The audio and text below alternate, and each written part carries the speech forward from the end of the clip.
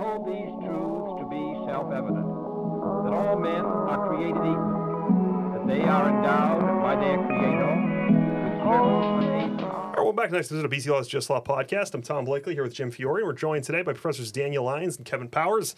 Daniel Lyons is a professor at Boston College Law School, specializing in property, telecommunications, and internet law, as well as administrative law. Before joining BC Law, Lyons practiced at the firm of Munger, Tolles & Olson in L.A. He also clerked for Judge Cynthia Holcomb Hall of the Ninth Circuit Court of Appeals. He received his bachelor's degree from Harvard College and his JD from Harvard Law School. Lyons has testified before Congress and state legislators and has participated in numerous proceedings at the FCC. His work has appeared in legal journals such as the Emory Law Journal and the Popular Press, including Forbes Magazine, U.S. News & World Report, and the Wall Street Journal. Kevin Powers is the founder and director of the Master of Science in Cybersecurity Policy and Governance program at Boston College and assistant professor of practice at Boston College Law School. Along with his teaching at Boston College, Kevin is a cybersecurity research affiliate at the MIT Sloan School of Management, and he has taught courses at the U.S. Naval Academy, where he was also the deputy general counsel to the superintendent. There were 25 years of combined cybersecurity, data privacy, business, law enforcement, military, national security, higher education, and teaching experience. He has worked as an analyst and attorney for the U.S. Department of Justice, the Navy, the U.S. Department of Defense, law firms in Boston and Washington, and the general counsel for a software company. Today we're going to be talking about the Twitter files, which has been a story in the news which has attracted considerable attention, congressional testimony, questions about what's going on behind the scenes at the big tech companies. And so we want to talk about some of the legal and policy and big picture dimensions of the topic. Well, gentlemen, thank you both for joining us. Professor Lyons, I wanted to go to you first and just ask broadly, what are the Twitter files and what was uncovered in there? Yeah, so the Twitter files were a series of documents that were released by Elon Musk shortly after his takeover of Twitter, or earlier this year, last year? I think it was December. Yeah. Late 2022. Yeah. I lose track, right? Yeah, so when one of the motivating factors for Elon Musk to put up a bid for Twitter was a concern that the existing management under Jack Dorsey was moderating content in a way that created an unlevel playing field for political content, that they were exercising the moderator's prerogative disproportionately in ways that were downplaying conservative viewpoints. And so the purported purpose of the Twitter files was to sort of bring the receipts. Now that Musk had taken over the company, he was going to provide back of it. So there was a series of data dumps that Musk gave to specific journalists involved in this area, Matt Taibbi and Michael Schellenberger and several others, each of which focused on a specific aspect of Twitter's content management practices in the period before the takeover. The big sort of splashy one was the very first revelation, which was about how Twitter handled the suppression of the New York Post story about Hunter Biden's laptop in the days leading up to the 2020 election. And so, Professor Powers, what was uncovered in the Twitter files concerning kind of the relationship between the FBI and the intelligence agencies at Twitter? All right, speaking in general terms, what was uncovered is an alleged, when you step back, is that the FBI was not really working with Twitter, but was asking them, one, to look into information, focus on misinformation until, and then asking them to pull such information down.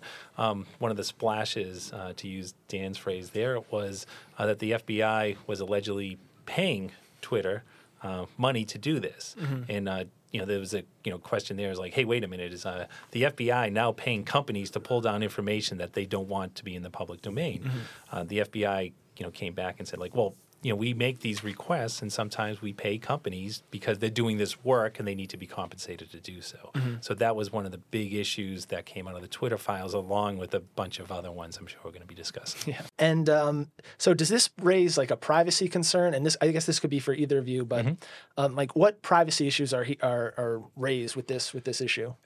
Well, I'll take that first. The first one is the releasing private information of their employees, okay? And you step back, so there's personally identifiable information. So Twitter, we're just going to use the Europeans General Data Protection Regulation as an example, because that applies to them.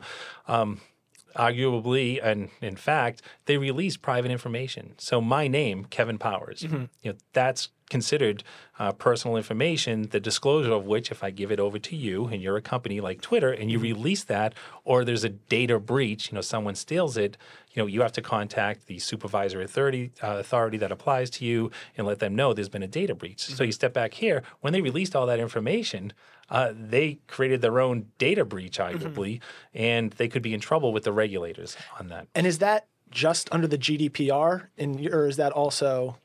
Yeah, so because I was using the GDPR as a general example, no pun intended, as a general example. But yeah, that could be impacting California citizens, depending there. And then you have to look at the I think there's right now 6 state privacy laws, but the big player in here would be the Federal Trade Commission, the FTC. They would look at the practices. Again, you have personally identifiable information. You have to protect it. There's standards in place, and instead you are releasing it to the general public. Yeah. Professor Lyons, I want to ask you, why might Elon Musk, who's the new owner of Twitter, turn over this information? It's people call it select information to select journalists, Matt Taibbi, Barry Weiss, and others. Some have criticized the decision to provide certain files to just these reporters, independent reporters, primarily. What can you tell us about that? Yeah, so I think the cynical explanation, right, is to sort of back up the narrative that he was pushing before his takeover of Twitter, which was that there in fact is content moderation policies in place at the platform that were tilting against conservative viewpoints. There's been, as you sort of hinted at, a tremendous amount of pushback from what Musk has released, in that it, particularly from Jack Dorsey and some of the former management who were implicated in this, right? Suggesting that you're only getting one side of the story and asking for greater disclosure. And to be fair, the academic community on this question is sort of split as well, right? You can always point to high-profile instances of suppression of conservative viewpoints, but and the Hunter Biden laptop story is a classic example, right? But on the other hand, you look at the list of topics that are trending or material that's trending on any given day, right, on Facebook, right? Ben Shapiro's and Daily Wire stuff tends to be in the top 10, right? So I would say the evidence out there is mixed. So I think one of the reasons why this drop happens the way it does is kind of shape the discourse and highlight there's at least some there. How much, we don't know yet. Sure. I want to follow up on Hunter Biden's laptop in a moment, but I want to ask you, Professor Powers, so in these files it was revealed that the FBI was asking Twitter to provide you mentioned a privacy issue, another privacy issue, provide information about U.S. users, oftentimes small, seemingly unremarkable accounts. Is that not a privacy issue? Is it not perhaps warrantless surveillance on, U.S. users, sort of but for the fact the old Twitter regime was sort of willingly handing that data over? What was going on with some of that? Well, if you're the FBI, you can ask, you can say no, and then you can seek a subpoena. And in this case, they asked, and Twitter gave the information over. That happens a lot. Where they go out to different companies, they're investigating criminal issues, and they'll ask. They don't necessarily start with a subpoena, and they'll just ask, "Hey, we have this case going on. We're wondering if we could have XYZ data." What happened here is they asked, and they gave the information over. Now, stepping back from that as a citizen, are you looking like, well, what's going on here? Like we have this private entity, that says it's not working with the government, but it seems based on like how Dan explained it, you look at some of these emails, but not all of them. So in a box, it looks like that the FBI is working, hand on glove with Twitter to suppress information. There's a bigger story here, but we don't have all that information because it hasn't been released. Sure. And then again, it's a private company, right? So you step back, and I'm just going to throw out a piece here, with the privacy aspect of it, but there's also the shareholders aspect of it, and then there's also the business side of the house. This type of information shouldn't be coming out from a business just throwing it out there on a public social media platform for all to see. And then the information they're giving out is bit by bit. Sure. I'm interested where the regulators are going to go on this. Both in the United States and internationally. Professor Lyons, I want to follow up with you. So the saga of Hunter Biden's laptop in 2020 is sort of a central chapter of the story of the Twitter files. It appears to show that Twitter, essentially upon word from the intel agencies that story was a hoax. This gets a little complicated.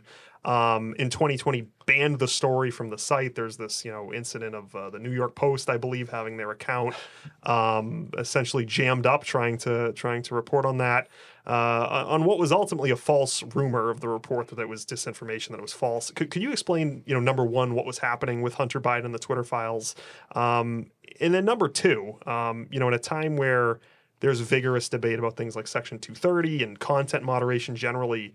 Is this a normal way for these platforms to operate and engage in content moderation, where essentially the government is asking the platforms to jump and the platforms ask how high?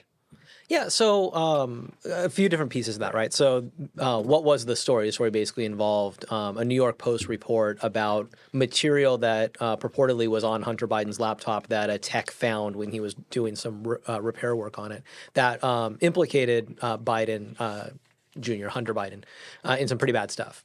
And so when the Post went public with this story, both Facebook and Twitter took steps to limit or eliminate the promotion of that story on their platforms. In the case of Twitter, the argument was it violates Twitter's ostensibly neutral policy against disseminating material that was produced as a result of a hack. Right, the idea that this tech who was accessing the information should not have gotten it and released it to the Post the way that he did. So if Hunter Biden was hacked, then this violates our policy against hacking. The Twitter files show that decision was made at sort of a mid-level in the Twitter hierarchy. Jack Dorsey, the then head of Twitter, was not involved. And then upon review, when Twitter got a bunch of pushback about their decision, the company admitted it was a mistake. They shouldn't have done that. That's not terribly surprising, right? You have a company that is processing 1 billion tweets a day. And they're trying to assess them compared to a long slew of rules about what is and is not appropriate on their platform. So the expectation that they're going to get it right 100% of the time is fair. Like, you're going to get a lot of false positives, a lot of false negatives. And most of those we don't know. No, the challenge here is when you end up with, in this case, false positive that has significant implications, right? The more high profile the story is, the more likely the effects of that false positive decision making is going to be felt throughout the population. Sure. Professor Powers, I want to go to you. So, revelations such as these, that there was essentially this secret program run by the FBI and the OGA, other government agencies, basically the CIA, that was basically acquiring covertly information on users, telling the platforms what speech to ban or shadow ban, there's this term that's used. Seems like a pretty big scandal, and instead, of course, like many things today, it's politicized, where you've got the right saying this is censorship, this is all of these things. You've got people on the left, like Democrats like Stacey Plaskett, who during the hearings said that these are so-called journalists discrediting the reporting. What's going on there in Washington when it comes to interpretations of what's happened here? That's a loaded question. I think, step back again. I think what we really need here is, like, there's a lot you just put out there, Sure. right? I think you actually need to have. I would recommend an inspector general's investigation into this, because you have, like you clearly stated, if Congress is going to investigate this, it's going to be politicized. You're going to have people on the left saying one thing, all is well, and then on the right saying, no, this is anarchy. There's a third state that's taking us out, and they're not following the rules. I really would like to see a neutral, which is tough to get, right? But an inspector general investigation to see what really happened, and then go from there. Because right now we're just getting, bits and pieces from Twitter, okay, and then we're getting, whatever snapshots that are out there, and people yelling at each other in congressional hearings, and nothing's getting done, and we're not getting to the bottom of this, which is very problematic, because it causes us as citizens to have angst, and now we no longer trust, the Federal Bureau of Investigation. We don't trust the CIA. We don't trust the Department of Defense. And that's a problem, because you start chipping away at the government, and then, as they like to say on both sides, democracy then fall. Yep. And then as a follow-up to that, where, we have these investigations and potential future regulations, as social media becomes more ingrained in society and becomes the de facto town square where, information ideas are expressed and exchanged, you kind of need that to be able to, partake in that civil discourse. Is it plausible that this will lead to some future government regulation where there's more of a like involvement by the government in regulating these tech companies, where it's more of a partnership, and they will just have instead of it being kind of more discreet as it was with the Twitter files that are coming out, but more like open, and they're just gonna. You think there will be a call to just have more open government regulation of social media? I doubt it. One reason is because Congress can't, pass any legislation right now, and they talk about, they can't even get a privacy law in place right now. They've been trying to do this for the past 10 years, and they haven't. And I think the next piece too is, the First Amendment. It's freedom of speech. No one's want to touch that third rail and say, guess what? The government's going to start moderating and telling you what you can say and what you can't say. So you said that's, the town hall. It's a public forum. Yep. Well, you have a right, First Amendment right to certain levels of speech, and I don't think you're going to have regulations dictating what people can say or not say on, different social media. Yeah, and I think just to amplify on that, right? There's a huge difference between publicly owned town square and a privately owned social media platform. It's not just that the First Amendment applies to the government and not to private actors, but also that the private actors themselves are protected by the First Amendment. So Twitter and Facebook have a First Amendment right of editorial control that defends their ability to decide what content they want to put on the platform, what content they don't, how they amplify it. Government attempts to regulate that, forcing social media platforms to include content that they would otherwise block, or regulating the way in which information is presented, is a huge First Amendment problem, right? So when you think about this, the question of speaking on social media platforms, we think about the users, but I think it's important to recognize the platforms themselves have a significant First Amendment right that's implicated anytime we start going down that regulatory path. Yeah. Mr. Lyons, I want to ask you, so what does this show us, if anything, about how these platforms are run? It seems like a lot of people today, it's conservatives, maybe years ago during the Bush administration, it would tend to be U.S. liberals concerned about, the Patriot Act, the excesses of, the intel agencies. But, today the right, talks about you're censoring us, you're shadow banning us, big tech is biased. And, oftentimes I think some of those people can be characterized as sort of like the tinfoil hat crowd. And then all this comes out and it's like, oh, wait a minute, they kind of were doing a lot of these things. Is this indicative of typical conduct, content moderation conduct at the tech companies? In other words, if you looked under this is just Twitter, but if I looked under the hood at Meta, at these other companies, do you assess that things like this are the norm, or what does this say? So I'll say, unless you're like 8chan, right, some like complete cesspool where anything goes, every social media platform has content moderation rules, and they do for a reason, right? The reason is because they're interested in drawing users to the site and keeping users on the site. And they do that by making sure that they give users content they want to see and not content they don't want to see, right? So every social media platform is making content-based decisions. So they draw lines in different areas, right? So Facebook has a no pornography policy. Twitter will allow pornography but put it behind a warning screen, so you get clicked through before you're subjected to it.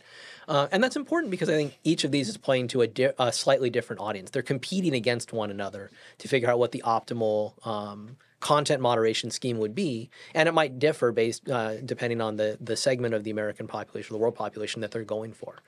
So decisions are going to be content moderation decisions are sort of inherent in a social media platform that isn't a complete cesspool. The question then becomes sort of how do our biases affect those decisions, right?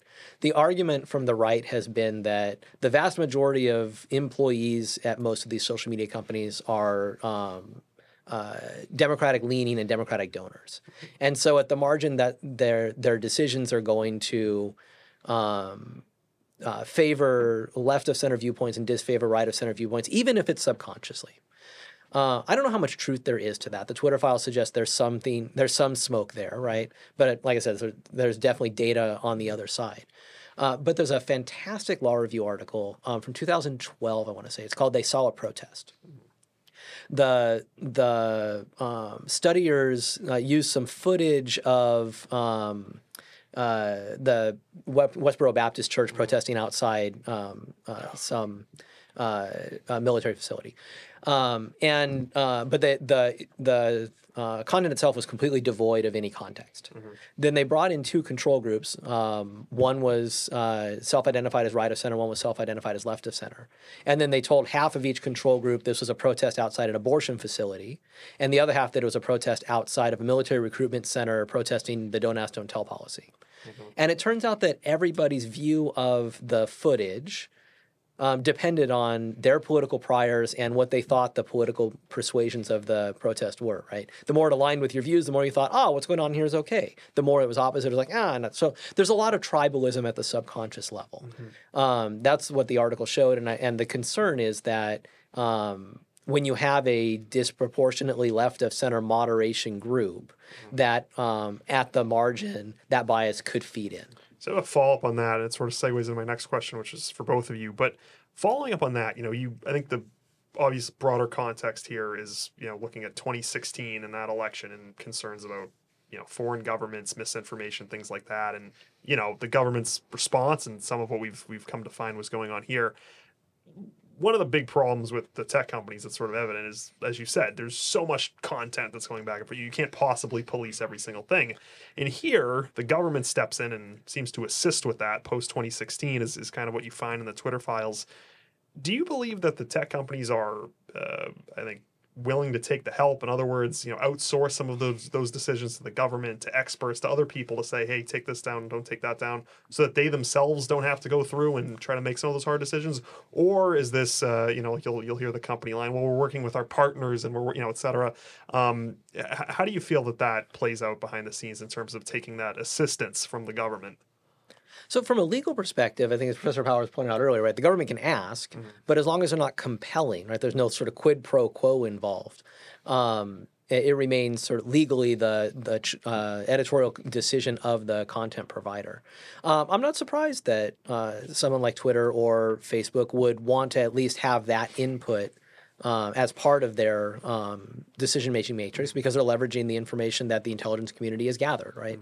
But the fact that it's ultimately their decision helps them decide how to filter that information, whether to take it with a grain of salt. I don't know if you have more thoughts on that. No, it gives you coverage, right? So if you're working with the FBI or law enforcement and they're telling you, hey, we're looking at some of this information, it looks like it's coming from Russia or wherever, be careful. Well, if you make your decisions and it's based on something the government, law enforcement is telling you, you have that coverage for the reason you did it. Hey, the FBI came to us and said, Russia, all this information is coming from Russia, it's misinformation, take a look at it, and that helps with your standards. It changes the game if they came in and said, pull it down. Sure. Well, and you're always worried about, we talk about false positives, false negatives, right? You're always worried about the fact that it may be right, right? And this is not unique to social media platforms, right? You go back to the post-9/11 era, when the Bush administration asked Verizon and AT&T to, open up their networks and allow the government to do some obviously illegal stuff to surveil, right? The administration was approaching them and said, hey, America's under attack, right? There's some real national security problems. We need you to step up and do this for your country. It was really hard for them to say no. And really hard, especially if the next 9/11 happens in the wake of that, right? And it can be blamed on the company not cooperating with the government to prevent it from happening. Sure. So those calculations are weighing in the background as well. So going off of that, this is sort of a question for both of you. Professor Powers, I can go to you first. So a central term in our discourse the last few years has become disinformation, misinformation, these terms that are used so frequently now. And I could be wrong, but I myself, I'm not convinced that most Americans could give you a clear definition of what those terms means. I think everyone understands, obviously, what false information is. We talk in the law about true threats, violent speech and things like that. But misinformation, disinformation seem to have a lower bar than falsehoods, information that's libelous, things that we're familiar with. And yet it seems like a whole lot of speech is being banned in the name of limiting misinformation and disinformation. What do those terms mean, and how do they figure into the future of these issues with big tech? Let me get my dictionary out. When I think of disinformation, misinformation, I'm thinking it on the military side of the house. So you're having a campaign. So, whether you have your adversaries, you want to get information out there really to undercut the government or undercut their military. that's what I'm thinking. But when I look at the social media piece, I think those are buzzwords used that if you don't agree with a certain type of speech, you say that's disinformation, Right. that's misinformation. And both sides are doing it right now. And I think that's the whole problem on social media when we're talking about this whole issue with Twitter files, misinformation, and whatnot, is that Dan brought it up. There's so much information out there, and I think what we need is an educated populace that can look at information and say, discern and say, like, well, that's BS. Okay, I can follow that. Or you start looking at the media sources that are legitimate. Don't just go for what you want to hear. You know, anyone can do that. I can, go to Celtics.com and say the Celtics are the best all the time, but then look and go, well, they lost last night in a game they should have won, right? So I think that's the real issue there, that as a public, we have to start educating ourselves and start being more discerning. Yeah, it seems like it should be like start being like a required course in like middle school to like how to read the news and verify information. If you go on Apple News, right, you just pull it up. Think of all that. I don't even know what these news sources are, and they're all opinion based. Yeah. They're not factual. So you start looking for facts. Then if you want to read opinions, great, but go in there not just looking for yours. Look for both sides of an issue. And there's a sense in which that's sort of speaks to a broader problem in society, right? That we, as a society, are gravitating toward headlines that reinforce our priors and avoid the things that kind of challenge our beliefs or make us feel uncomfortable. And it just means we're drifting toward an illiberal society. And it's not a good thing for a democracy that requires a well-informed public. That having been said, I think there's serious concerns with trying to regulate disinformation or misinformation because the regulators have their own biases, right? If you think back, so Thomas Kuhn wrote a foundational book called The Structures of Scientific Revolutions, which kind of explains how it is that scientific thinking evolves over time. And the way it happens is everybody believes that the sun goes around the earth, right? And then Copernicus comes up with this idea that maybe we all rotate the sun instead, and he's called wrong, right? He's finding flaws in the existing model and offering a hypothesis, an alternate hypothesis. That alternate hypothesis is disinformation to those who believe in the status quo. But over time, maybe you find more problems with the existing model and more support for the alternate hypothesis, and eventually scientific thinking flips, right? It's not without cost. Galileo was excommunicated for his disinformation, for pushing Copernican theory, right? But if you don't allow that process to occur, you freeze your thinking. It's like sort of the height of hubris. So we've got it all figured out, and it can't possibly be that we're wrong on anything whatsoever. Sure. That's the death of sort of liberal growth. Yeah, and is that just like the natural process? Is there any way as a society to speed that up, or it's kind of just that's the way it goes? I think the trick for regulators and for policymakers is to make sure that the public square is available for that dialogue, right? That even at the cost of having sort of QAnon types at the fringes, right? You have to make room for viewpoints to be heard and battled out in the marketplace of ideas. I'm a big fan of that metaphor because that's how learning happens. Yeah. Last question I wanted to ask before we wrap up. I appreciate you both being here today. There's one, I think it was one of the journalists, Matt Taibbi, right before he testified at Congress, released another one of these files. And, we've talked about Hunter Biden, but another storyline here is COVID and sort of vaccine hesitancy and things like that. Obviously, there's a lot of false information during the pandemic about vaccines and government's motives, things like that, all sorts of crazy stuff. But there are some things in there where you see, directives to limit information that might, I think the language was, promote vaccine hesitancy, which theoretically could include information that's true. There's certain risks and dangers to vaccines, and there were concerns about, well, these vaccines haven't been tested enough, which is all true per se. But you had that information being restricted because, as the information from the Twitter files revealed, it promoted vaccine hesitancy. So Twitter goes in and removes some of that information. It seems like a pretty dangerous prospect to be going in and limiting speech in that type of context. Is there going back from this? Is this like muscle memory for these platforms now? And what does that say about what's going on in there as we move past the pandemic and these issues tend to hang around? I'm glad you brought up the pandemic because I think, we went through this pandemic and you really saw it in action. There was two sides of the fence and that was it. And people, if you questioned anything, like, hey, it was great if I went to a restaurant, I wore a mask, but when I sat down, I could take my mask off and magically I was fine. And I could have a conversation as long as I'm drinking and eating, all is well. Everyone knew, okay, that's a workaround, but you play along with it. I think the good thing that, the pandemic is going to this issue is that everyone, and as Americans, we do it better than no one else, is we question government all the time. And I think people now are questioning not only government, but every news story that comes out in a good way. And I'm talking about like, the general populace, not the extreme left or the extreme right. And they're always going to be there. But people now are questioning. And that's what I think you want in a democracy is that as a citizen, people are getting more active in government. They're more interested and they're more focused on their communities. And I think, okay, I have rose glasses on and I always see the better. And I think we're going to be in a better place in 5 years. We're getting through it.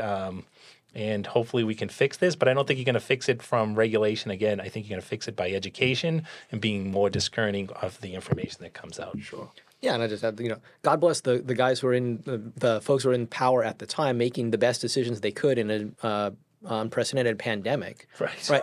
I believe they were making their decisions in good faith based on the best information they have possible, but it's not a surprise that with hindsight, many of those decisions turned out to be wrong.